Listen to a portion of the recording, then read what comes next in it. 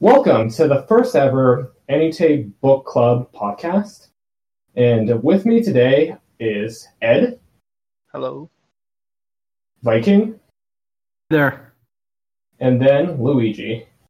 Hello, hello. Yeah, and on today's podcast, we'll actually be covering the light novel Sexiled. My sexist party leader kicked me out, so I teamed up with a mythical sorceress. And even though that's like many light novels, the title's a mouthful. But but the book is about Tanya Artmenichov, who is a talented mage adventurer who essentially got kicked out by her party by her sexist asshole party leader. And to vent her frustrations on her unfair firing, she just goes to a wasteland and starts blowing shit up. And in her rampage, she releases a mythical sorceress who's extremely powerful. And much to her surprise, this mythical sorceress, Laplace, is actually just a really chill person. And essentially, they just team up to get back. Tanya and Laplace team up to get back at her sexist asshole former party leader.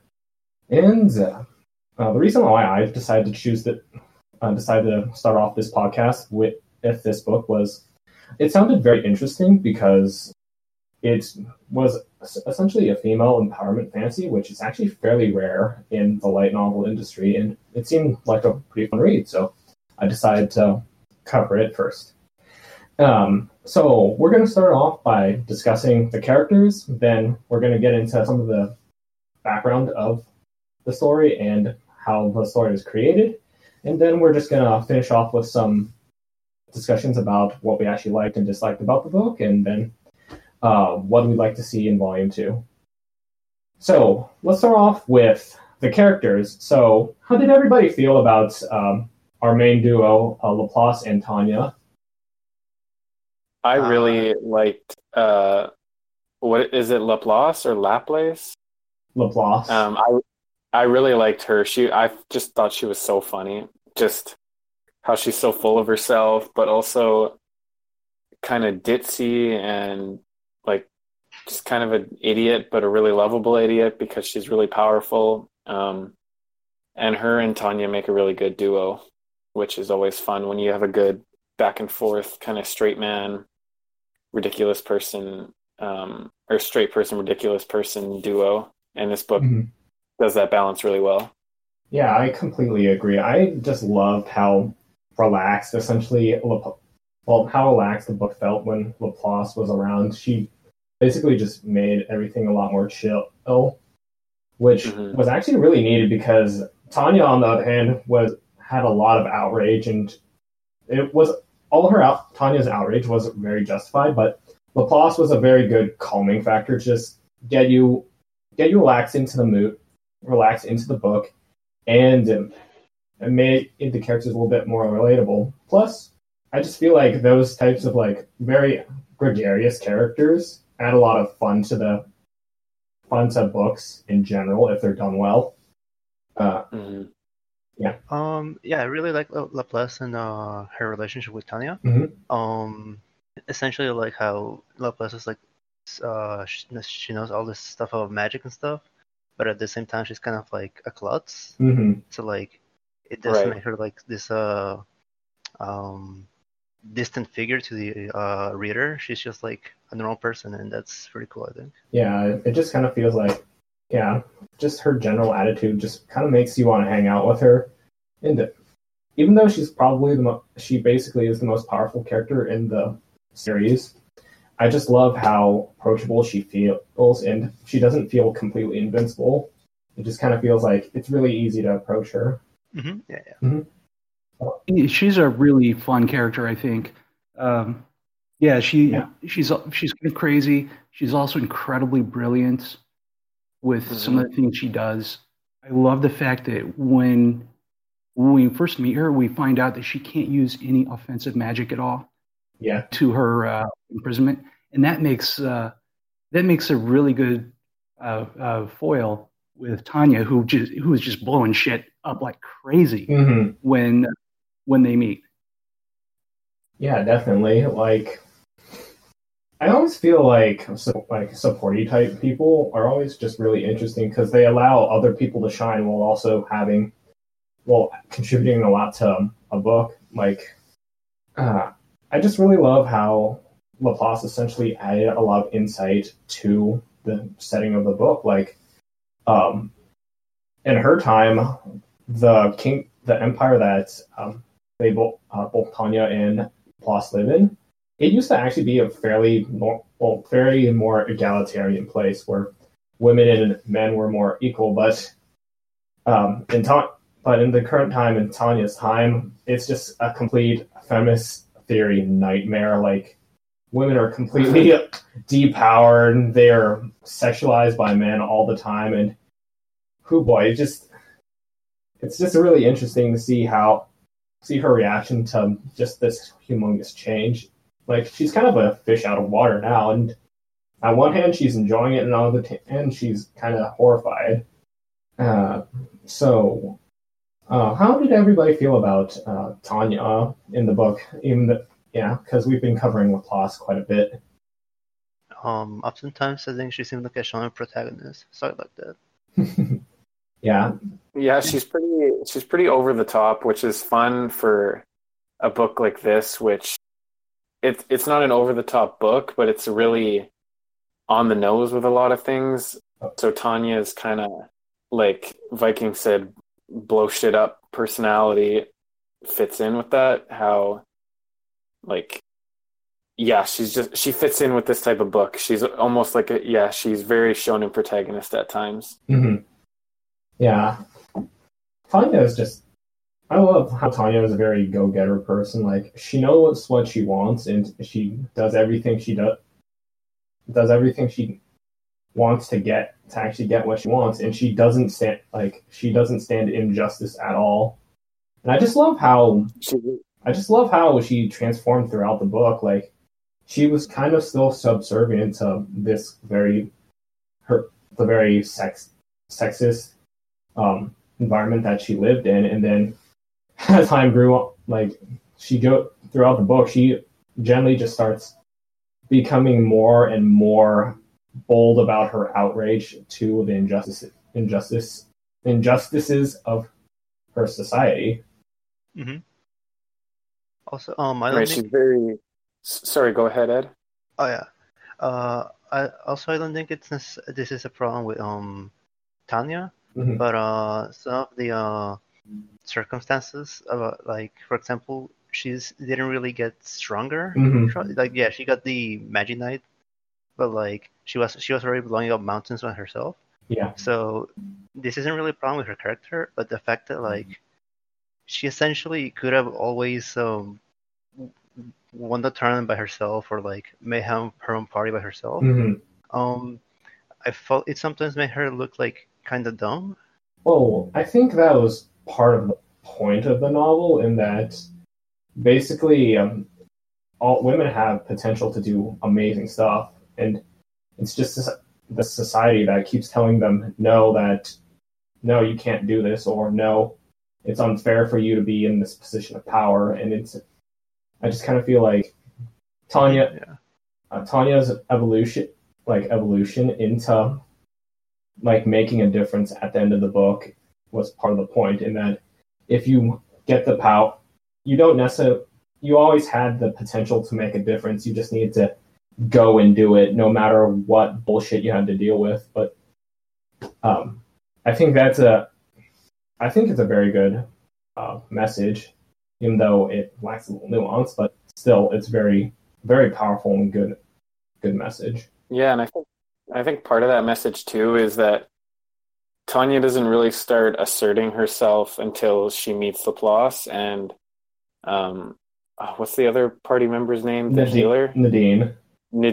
Until she forms a party with them, and then they all kind of encourage each other to get out of their shells and like chase what they want. So I think that ties into that message you were just talking about, Pizza, by also saying that like there needs to be solidarity among women, and they need to like like we can't all do this alone. We need to like come together Mm-hmm.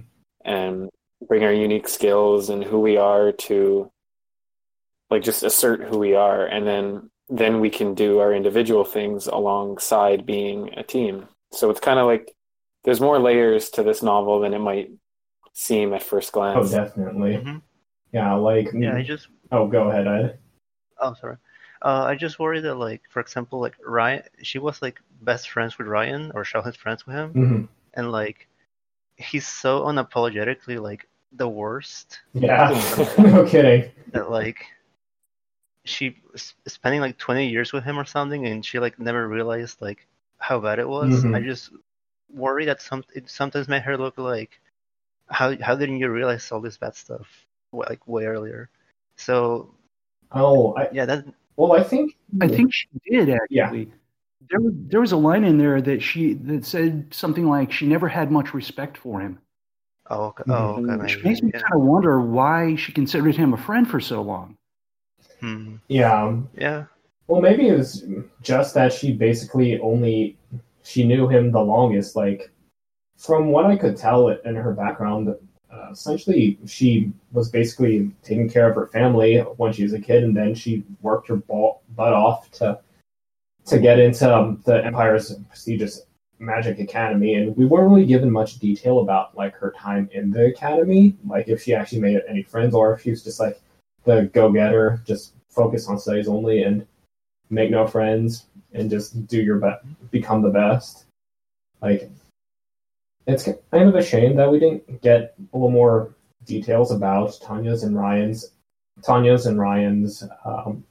back history together. But I think the main point of the novel was to just kind of illustrate that Tanya really never felt she had the power to go against Ryan or tell him to fuck off, because that's just how society was. Women didn't really have the power to like tell men off for their bullshit. Mm-hmm. Yeah. Okay. Mm-hmm. Although I did note that one of the first things she said, like in the first couple of pages, being fired. Yeah. She says something like, "Hey, I'm not your babe, and don't touch my ass," which I thought was pretty assertive, considering I think this society, women would probably just kind of like go along and like, all right, okay, whatever. Mm-hmm. Yeah. She was very vociferous at that point. Yeah. Maybe, I don't know. Maybe that's just a little gap in the writing in general, but I think her relationship with Ryan was a good, it was a good way to essentially make a clear villain for the novel and illustrate a clear goal that she needed to work towards, even though it wasn't fully fleshed out. Yeah, I thought Ryan was a great antagonist because he had absolutely zero redeeming qualities. He was just an asshole through and through. Oh, yeah. Awful. And when he was like even, oh, go ahead. Sorry. Oh, even Chiba from when we read J.K. Haru in the summer, even he was still an asshole, but like there were some parts of him, like he had some redeeming qualities, because Chiba and Ryan kind of serve the same purpose within their respective novels, like with the relationship to the main girl, but Ryan is just so much worse of a person. He's just he's awful. He's completely unrepentant, and he basically does everything in his power to essentially not leech off of others to get what he wants. And oh boy, he leeches off so many different people, like holy crap. And it's just kind of surprising compared to like the illusions of grandeur he has in the novel. Like the whole spiel where he was forced to read all of his like emo poetry in the tournament was hilarious, but also incredibly sad because this guy had like big dreams. It's just he never put in the effort to actually achieve any of it on his own. Like it just kind of feels like Ryan had potential to be somebody better somebody besides being a total shithole, but but he just took the easy path out every single time. Right. Yeah. He literally did not fight his own battles ever. Mm-hmm. Yeah, he literally paid people off, and when people left, he literally just picked up somebody who was basically trying to use him. Yeah, and that just kind of made. I thought Catherine, the Fox Girl lady who teamed up with Ryan after Tanya, had a really interesting and very nuanced place in the book, and I'm just kind of interested in what everybody else thought about her. Yeah, I really liked Catherine. When she's first introduced, even just the way she's described, how like the way she talks to Ryan, you can tell it's all just putting on an act. I was hoping she'd come back later in the novel, and when she did, especially in the tournament, you really get the sense that like she's had her own struggles and she's had to become who she is, like out of necessity and survival. And Tanya and her party's influence on Catherine is really, it's kind of inspiring because, again, it fits into that theme of solidarity amongst women, and we can all build each other up to be better just through example and teamwork. And Catherine's place in the novel was a really nuanced take on that, because she's almost like the opposite of Tanya or Nadine in that way, like who they are at the start compared to the end. Yeah. So it's another good angle to take that theme from. She had very much the society view that success for a woman was getting married and having kids, and so she's joined this party to find a husband. Mm-hmm. And I think by the end, she's kind of like, "Hey, wait, there's more to life than that. You know, I have my own dreams too, and I can pursue them." Right. Yeah. So I thought that was really interesting. Yeah, like despite how simplistic the novel was in like some places, I feel like it did a great job of like creating nuanced characters that we could follow and just follow throughout their like and explore just how women empower themselves throughout the novel, well, and in general. But yeah, I do. Oh, go ahead. Sorry. I do wish that a certain scene, if I remember correctly, during her doubles battle against Nadine and Lapis. Yeah. I wish the end had gone a bit different. Uh-huh. And in that she essentially pissed herself. I wish that. Yeah, I didn't like that. Yeah, I don't think that either. Yeah, it was really uncomfortable. But yeah. But I think that also was kind of the point, because thinking back on like how Catherine reacted and how the characters reacted in general, like, yeah, it was kind of cringeworthy, but it's not something that should define her character. Like basically after that happened to Catherine, she's like, oh shit, I'm totally fucked. Nobody's going to want to marry me. And then when Nadine comes in and like basically comforts her and tries to help her out, even after she lost and she's in the dumps, she still showed her kindness and still accepted her for a very strong and intelligent person. So I think the whole pissing thing could have been done a bit better, but I have no idea how it could be. And I think how it played out served its purpose very well. But what do you think, Ed? Yeah, I guess it was like a way of like bringing her back down, I guess. Yeah, it was like a wake up call for her almost. Yeah. Mm-hmm. Just showing the flaws of like that the society she lives in. Like one small thing that one moment basically messes up her life for quite a while. Mm-hmm. Yeah, overall I did like her character. I thought I would when I first saw her design, I was like, oh god, no. Mm-hmm. But overall, yeah, I ended up quite liking her. Mm-hmm. Yeah. Yeah, sounds good. And I think with the last main character we should cover is Nadine, or do you also? I think we also kind of covered Ryan as well. So let's just head on to Nadine. So, what do you think about Nadine in general? Like, I think her connection to the main duo was a bit weaker than Catherine's, but I think her presence in the party also added a little more nuance to the party dynamic. In that, basically, Nadine, after like training herself to be like an assassin, she essentially fell into the society's expected role for women, in that she basically became a demure healer. And unfortunately, she's really bad at healing, so nobody wanted to party up with her at all.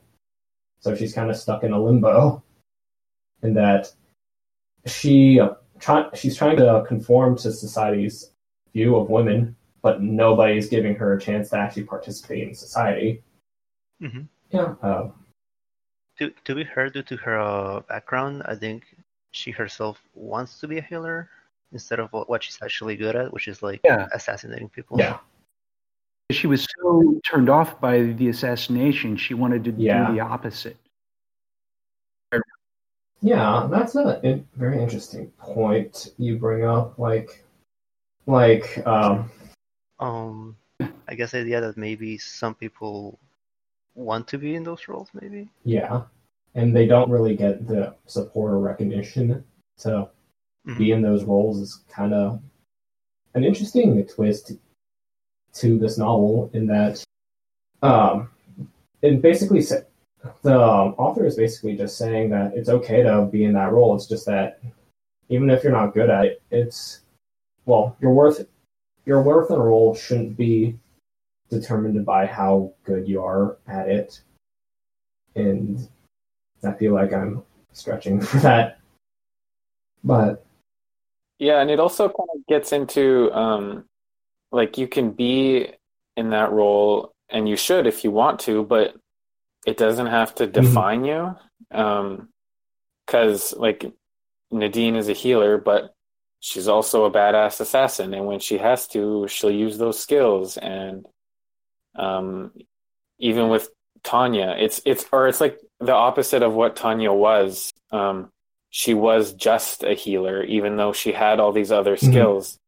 Whereas Nadine wants to be a healer and also has those skills, and she's not letting it define her because of the strength of the girls around her. Whereas Tanya, when she was in Ryan's party, was just defined by that role because that's what her larger environment dictated for her. So yeah, I think that's kind of how she fits into that central theme, at least from my understanding, or what I took from her place. Yeah, I think that's a pretty good take on it. I'm just having a little trouble finding words for her, because I kind of felt like the way she was added into the novel was, it didn't have as strong as connection as Catherine did. To be fair, she did introduce that girl she helped out. The orphan girl. So that was. Oh, sorry. Were you trying to say something, Viking? Oh, sorry. I think the girl's name was Elisa, right? Yes. She's the one trying to get into the Mage Academy. Lisa, right. So I guess the Mage Academy storyline, I guess it might have felt a bit separate from the whole Tanya getting revenge thing. It did give us a way to like show Tanya that the injustices that have been going on, and like she was right next to those injustices, and she never noticed. And it helps like I'm not sure if humanize is the best word, but I guess give another layer to both Tanya and Lapis, like saying, hey, we can't just help ourselves, we should also help all the other women around here. Yeah, what I saw in this is that her revenge against Ryan was very personal. The whole thing with the Mage Academy and she did there was sort of a revenge against the institutional sexism of this city. That was kind of a nice compliment. Especially since like the whole medical, I mean the real life medical test course, were partly what helped inspire the book for the author. So it was nice that she got to reference it. And while we're still here, I think that might be a good time to transition to the influences and the general setting of the book. Like in the author's afterwards, she said a major inspiration for writing this book was the medical school admission scandal for I believe it was Tokyo University, where essentially the examiners were arbitrarily lowering the test scores for female applicants, and that was basically perfectly replicated in this novel, where essentially Tanya helped out Elise, an orphan girl who wanted to get into the Mage Academy and essentially start earning enough money to support her family, who were basically living in the slums.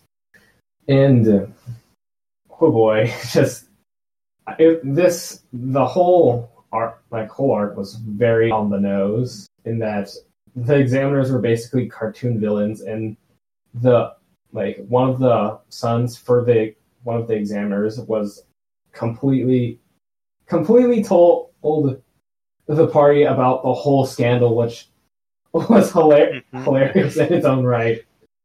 But how do you think this arc was handled in the book, and what do you think the author was trying to say with it?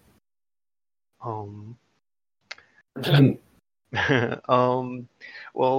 as for how it was handled, I do love the fact that it was referenced, but at the very end, another problem I had, like I said earlier with Tanya, with everything being too easy, I felt like it resolved too easy.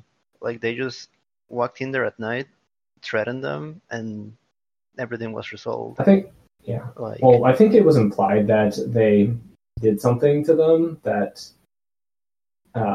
made them change their minds, but that I think it was left to our imaginations. But I do agree that the whole resolution to that arc was a little too easy, in that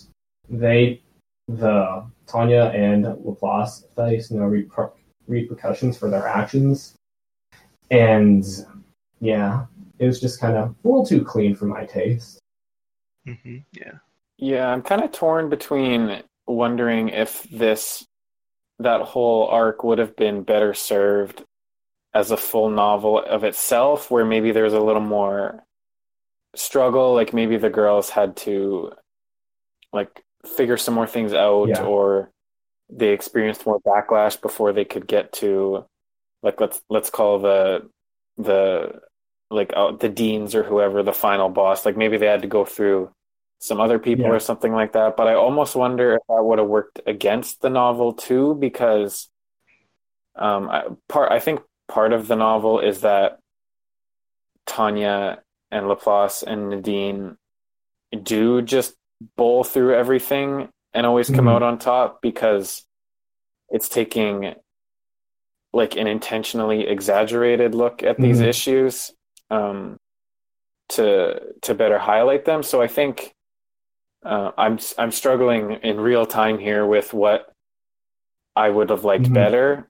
I guess it just would have depended how the author handled it, but I think it could have been maybe this could have been the sequel to, or that arc could have been the sequel to Ryan. What happens with Ryan? We start with the micro level with Tanya, and then we move to the mid macro level with the institution, and then maybe there's something with a king or something like that.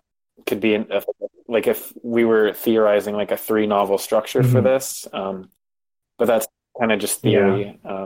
So I liked it. I liked it, but I'm not sure if it was handled the best. especially compared to the tournament arc, which I think was really great. Yeah. Viking, were you trying to say something? I was just saying, like, yeah, I like the idea of that you've got the revenge against Ryan level, sort of the mid level being the Mage Academy, and then society at sort of a macro level. I think that could have been I think that could have worked really well.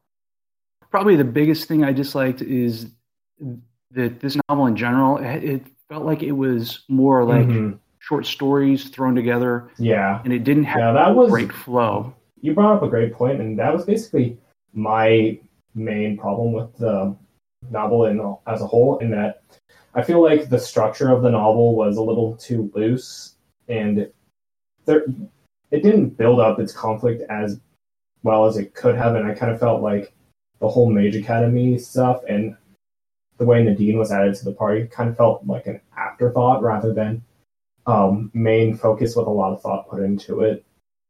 To be fair, building up to like a big conflict would have been a problem, because like Tanya and Lapis are so hilariously way stronger than anyone else, except maybe that mercenary that Ryan hires.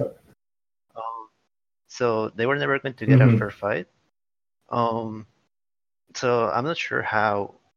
I mean, it doesn't have to like end in a big battle or whatever, but at the same time, I'm not sure how they would have built like a satisfying. Well, I feel like it could have been a little bit more satisfying if we had a little more detail, like knew a little bit more about the academy in general, Tanya's like history in it, and then maybe a little bit more about Elise and Nadine, because Nadine was basically just hired Tanya and Laplace to essentially get Elise into the academy, and then her whole role in that struggle was basically bringing Nadine and Tanya and Elise lunch. So she didn't feel like she was completely integral to that whole arc.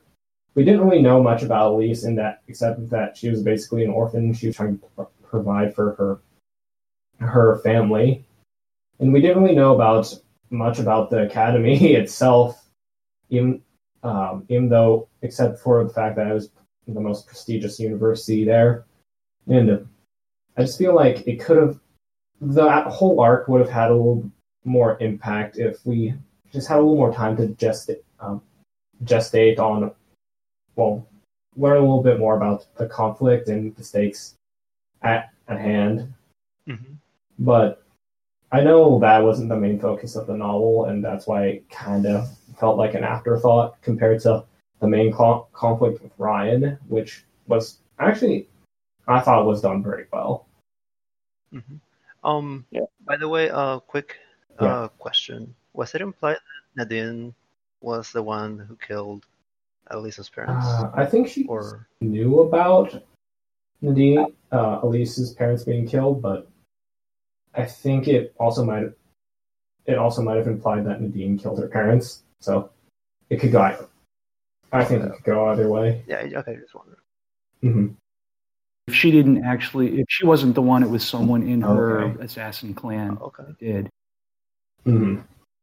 At least that's what I got. Yeah, and I think we've covered the whole academy arc. How about the main thrust of the conflict? The main conflict of the book, which was the revenge against Ryan and the whole tournament in general. And oh boy, that was, I love the tournament. It was a lot of fun. Like, I absolutely loved how basically there's a commentary of basically how the groups that Tanya and Co fought, like how they had a commentary on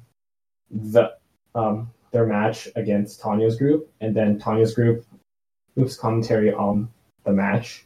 And man, it was just so funny just seeing how these like male-dominated parties were very pissed off about being beaten by girls. Yeah, I think the book had a good pulse on what the scene, like what the reactions and scene would be for that kind of event, were it to actually happen in real life. Like it felt over the top like everything else, but everyone reacted in ways that like you read it and you were like, oh, well, yeah, that's what happened that's what would happen in real life, or like nothing felt super. It felt just exaggerated enough to where it's making sure you know exactly what it's trying to get across, which is good for a novel like this. And yeah, the whole tournament arc was just really fun. And your point about the commentary reminds me of how I really like the casual way this novel was written, or I guess how it was translated.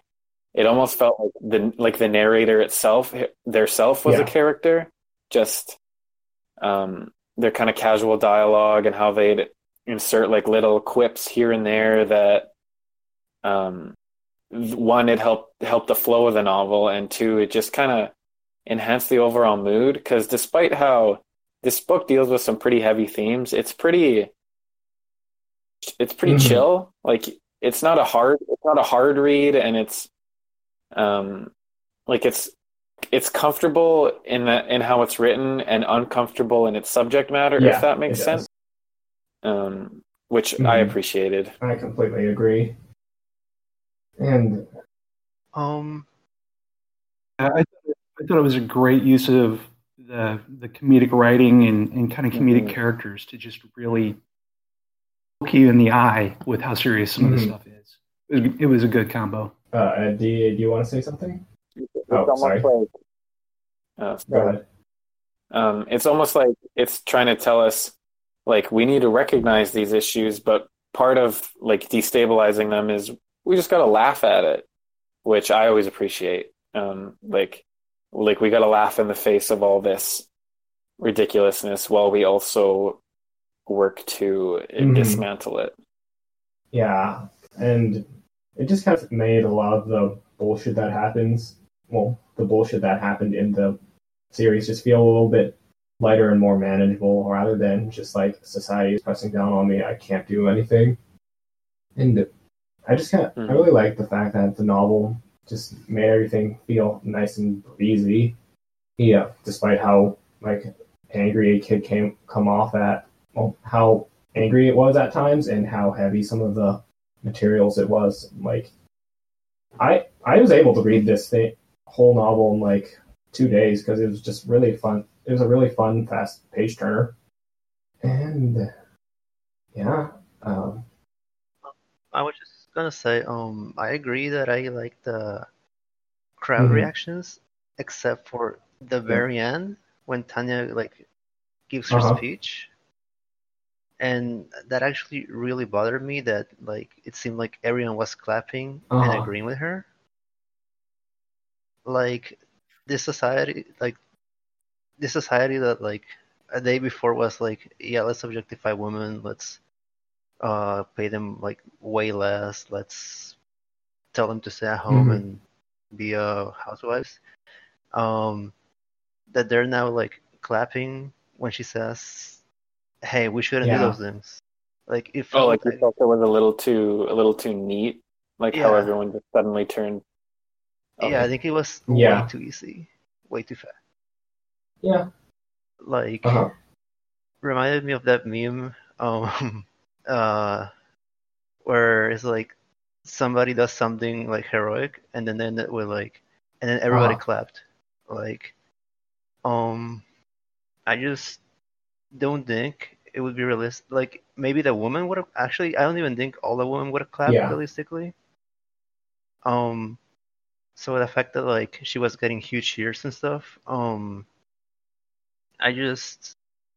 mean, like, is everything fixed now? Yeah. Do they all agree with her now? Is the next book? Yeah. Is there no bikini armor anymore? Is the next book gonna be Super Ace or something? So that did worry me. But yeah, aside from that, I think the tournament was pretty cool. Just that the very end of the speech was it did worry me. That's the what was I gonna say? That was. I feel like the novel covered very personal issues a little bit more better, because those things can be solved maybe in a day or two. Like the whole conflict with Ryan was easily solved at the end of this volume, but I feel like it was moving a bit too fast on like societal issues. Like a few things. Tanya's party did like one great thing, and then society seems to be changing for the better. But I feel like the author didn't want to get too mired down in the nuances of those societal issues, and it would be great if societal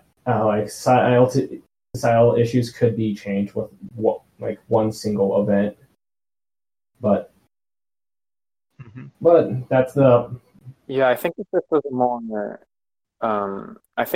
a more outwardly serious and grounded novel, then I would have had more of a reaction like Ed had to the crowd reaction. But I think because we had the institution arc and things like Tanya and Laplace and Nadine are already these OP heroes who kind of just win their way through everything.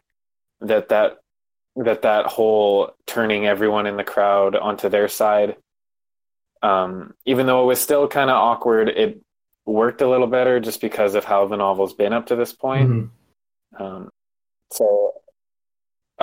was not the best, but I get it, I guess. I agree. Yeah. It was like that Rocky movie where he fought the Russian guy, and the Russian crowd was cheering for him. It made no sense whatsoever. But I mean, I get Ed's idea here that not every woman would be cheering anyway, because so many of them would have their place in society based on them following society's rules thus far. You could say they live in a society. Okay, Joker. In any case, I think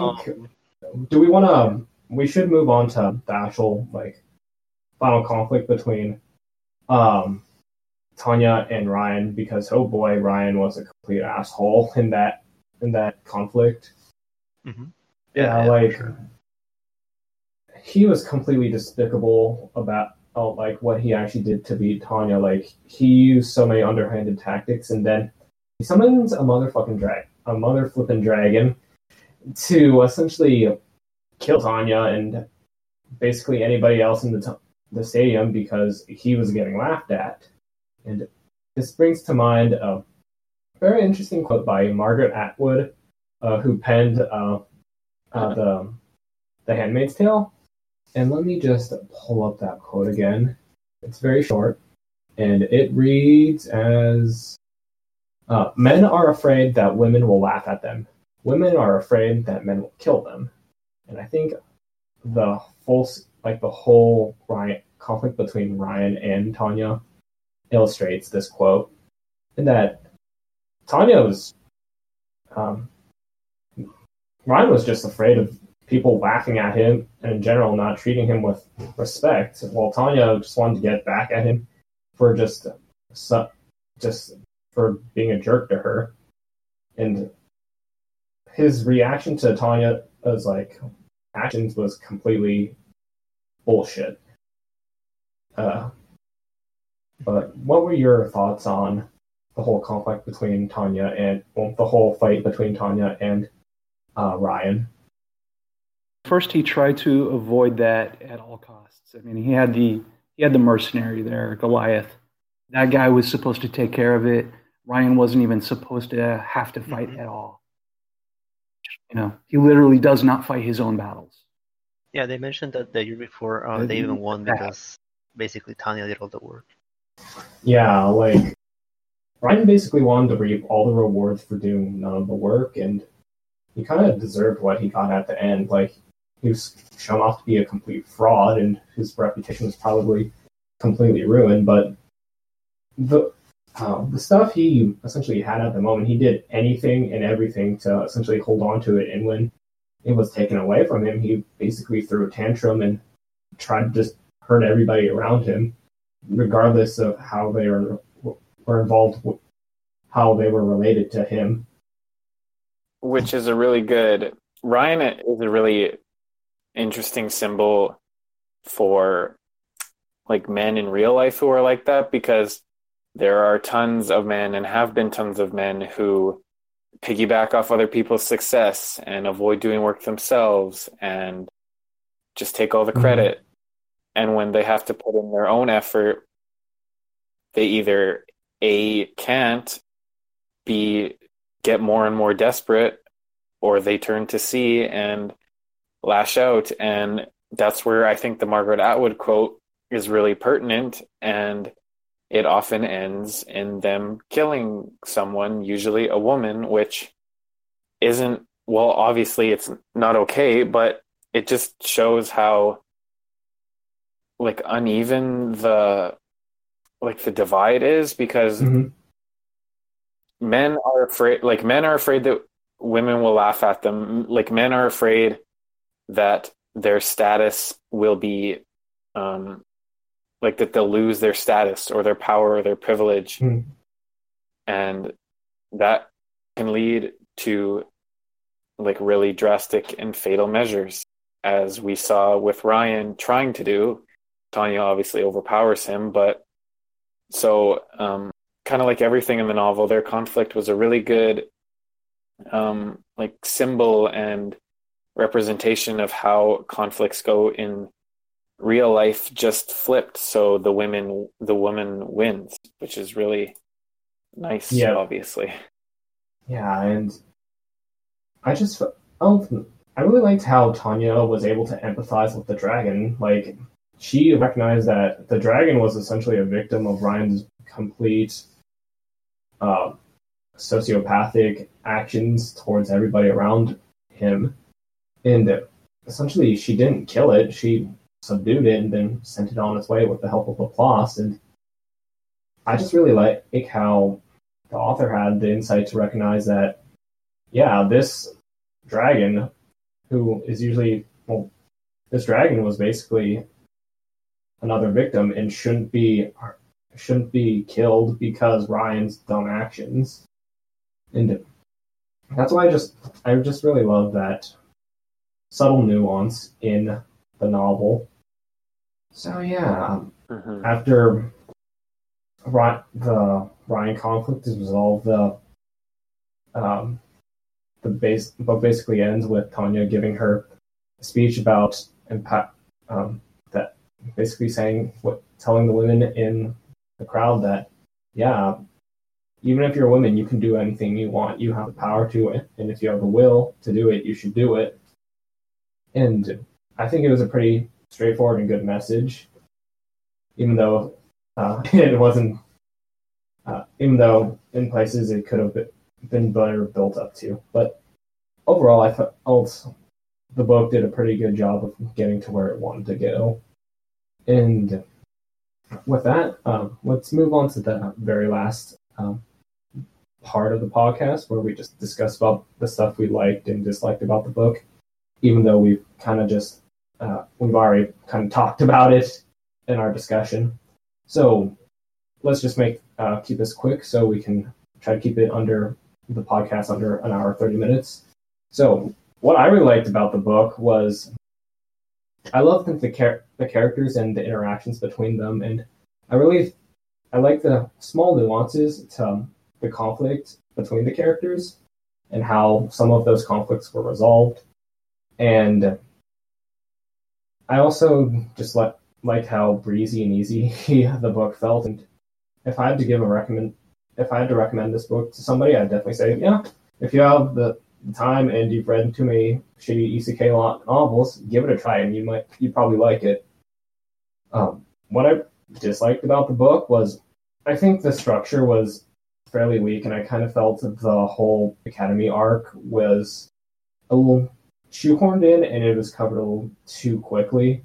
But I think it worked overall, and I think the societal issues that the book covered, I think those were resolved a little too easily. But Ed, what were some of your favorite things about the book and what you disliked about the book? At first I was apprehensive about how cartoonishly the villains were being portrayed, like Ryan and the board of directors or whatever. But afterwards I realized, wait, maybe in Japan they kind of like just changed the test scores of all the women. That's like maybe in real life they are kind of cartoonishly evil. That's like something a cartoon villain would do. So seeing as I can't really experience this kind of discrimination, I thought maybe maybe it's not really fair for me to be calling it cartoonish, since maybe it sometimes really is that blatantly obvious. And so afterwards I just agree. Okay, the villains stopped bothering me that much, honestly. Overall, I really like the book, and it seems to me that like, well, maybe you know more about this, but it feels like it was meant to be a standalone book, which is why everything ties up with a ribbon at the end. And yeah, so maybe that's why some of the things get resolved as easily as they do, because the author didn't know that she would get basically a series instead of just a single book. So I think had she known that, she probably would have worked around it better. So I won't hold some of the faults that I found too much against it, because overall I really like the idea, and I mean basically what it is, a female empowerment book. I think it was really cool. All right. How about your favorite things about the book and least favorite things about the book, Viking? I think I most enjoyed the chemistry between Tanya and Laplace. They were a lot of fun. Added a lot of just really comedic and also really emotional moments in there, here and there. The end, Laplace learns that the wizard Maxwell is still around. Crap. This is awful. And I mean, I thought that was a really nice moment. Let's see. Actually, really enjoyed the way the author did not pull any punches on the sexism. There was a moment they referred to female party members of the adventuring parties as party favors. Yeah, they were just there to hook up with some guy. Jeez, that was brutal. Yeah. This stuff about why the female adventurers were wearing such skimpy outfits, that they needed more skin visible to do the whole mana stuff. Yeah. It's ridiculous. Yeah, and the thing is, they essentially had to wear those clothes because the guild, like the adventuring guild, basically said that they had to. Yeah, you have to wear approved apparel. Wow. Yeah. Like. But yeah, I love it. She pulled no punches at all in all of that crap, because there are so many things where women have to wear specific things in whatever profession they're in nowadays. You know, I mean, that's still there. It's still in our world. Yeah. You know, on that. So those are some of the things I enjoyed most. I said earlier, one of the things I thought was weakest is that it really kind of felt like a series of short stories that were kind of thrown together that could have been better as sort of standalone, or maybe not standalone, but whole books in and of themselves. Yeah. You know, it's a light novel. I'm kind of used to that in all the light novels I read, where it's like, oh, this could have been its own thing. Yeah.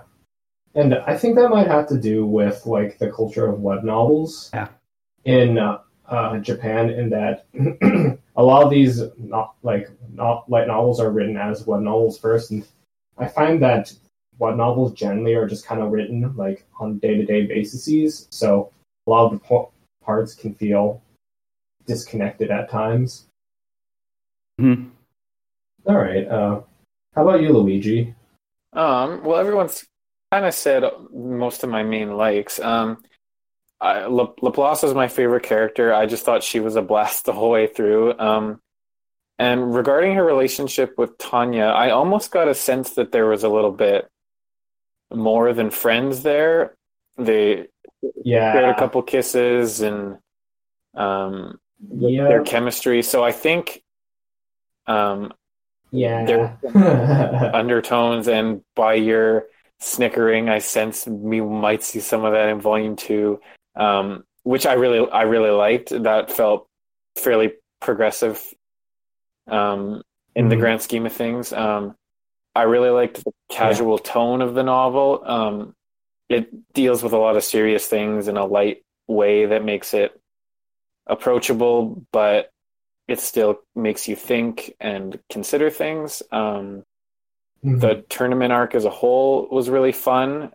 Just the way things played out, the way it was written, the battles themselves. There was growth within it, like all good tournament arcs should have. So yeah, on the whole, I really liked the book. I think my biggest complaint is that, like we've said before, the pacing was too quick. It almost like it could have been split into 2 or 3 novels, but the quick pacing benefits it too, just because it tackles so many themes with enough nuance, but it could have used more. Like I compare it to something like when we read J.K. Haru, which I overall liked better than this book. 2 kind of different books, but dealing with similar things. That I feel like that book had a little better pacing, and it was a little more focused on one thing. Like it all had to do with J.K. Haru had all to do with sex and everything around sex, whereas Sexiled was taking more of a broad lens, which is both beneficial and negative. So it did some good things, did some not so good things, but yeah. And the other dislikes are just kind of what everyone else has said. So I don't really have much else to say on that. Yeah. And just to go back to your point about me snickering, I was mostly snickering because the author actually has written a few other things, and they were basically all Yuri. Oh. So Yuri undertones, to say the least. They were definitely in this. Yes. But I think we've covered our main points. So let's just quickly go over what everybody would like to see in Volume 2. I'll recuse myself from this because I've actually already read it, so I don't want to spoil anything. So, Ed, why don't you fire off some of your hopes? Wait, excuse me? I'm just asking, what would you like to see in Volume 2? Oh, sorry. Yeah. Well, I read the... Well, not... I was going to say something. I read the premise for Volume 2. Yeah. So, I guess I have an idea of where it's going to go. Again, just from looking at the premise, I'm surprised they're, like, tackling that so early. Since, like, well, now there's not going to be a Volume 3, right? I'm not sure. I guess... Well, I guess we'll read. I just, like, if this is going to be a series, I would have expected that to be, like, a, something for later on, you know? Like, maybe drop some clues here and there through other volumes, and we'll see. Yeah. Although it doesn't, I mean, this is already very different from any other light novel series, so it doesn't have to be like 20 volumes or whatever. Yeah, thank God. Yeah, for sure. I can only take series. I can only read so many series that are as long as One Piece. One Piece is the best. Viking, what do you like to see in Volume 2? Well, maybe not necessarily in Volume 2, but just in however many volumes this is. Well, as Luigi alluded to, a Tanya Laplace romance could be interesting. Laplace getting revenge on Maxwell, I think, could fit. I'd like to know how the world got that sexist to begin with, because in Laplace's time, it was much more egalitarian. Yeah. Let's see. What direction does Catherine take at this point? Is she going to be just dropped, or are we going to see more of her arc? That could be cool. Yeah. And then there was that the princess who was watching the tournament, and in the final, it was in the epilogue. She's like, "Yeah, they were pretty cool," you know. Makes you wonder what we could be. So where does that go? That could be fun. All right. How about you, Luigi? Yeah, I'd like to see more exploration of the Tanya Laplace romance. And besides that, like Viking said, more of how the world got to be so sexist and more just general world building because all we really know about this world, besides that it's a fantasy world, is that it's a sexist fantasy world. So I just like to learn more, like about the world itself and the magic system, kind of all that. Just for my own curiosity. And besides that, I'd like to see. Might sound contradictory. I'd like to see the scale go a little bigger, but the pacing slow down, like ramp up the stakes without losing sight of the main messages and themes, which can be a bit of a struggle, but I think this author could handle it. So I'd like to see just where they can take this premise without losing the premise itself. Yeah. Yeah, the power levels are from a parallel perspective is kind of interesting. Tanya was blowing up mountains in the beginning, like no big deal. So that's I'm not sure where they go from there. Yeah, on that note, it'd be interesting to see because Tanya and her crew kind of got through everything. Like I don't want to say like punch first, ask questions later, but they got through it all very like almost like conflict driven. So I'd like to see. It'd be interesting to see how they'd handle something that they can't just win through or solve through intense magic. Like how can like something with an institution, maybe like their magic doesn't work or they have to do something else. Yeah. Like it'd be nice to see them branch off to like what can overpowered magic not solve. Yeah. I really don't think they can depend on just having Tanya and Laplace like always win everything through force, or like when they're gone, like say 100 years or something, maybe everything will go back to shit. So like, I really think they need some institutional like changes. Like, yeah. All right, sounds good. And I think that's about all we. That's basically everything we wanted to cover. So, thank you everyone for listening for this long. And if you have any comments, please let me know down in the comments. So next time I can probably make this podcast a little bit better, or just let me know if you're still interested in this podcast. And this was fun. Yeah, thanks, Luigi. And with that, I'm going to close out on this podcast. And again, thank you for listening and have a wonderful day.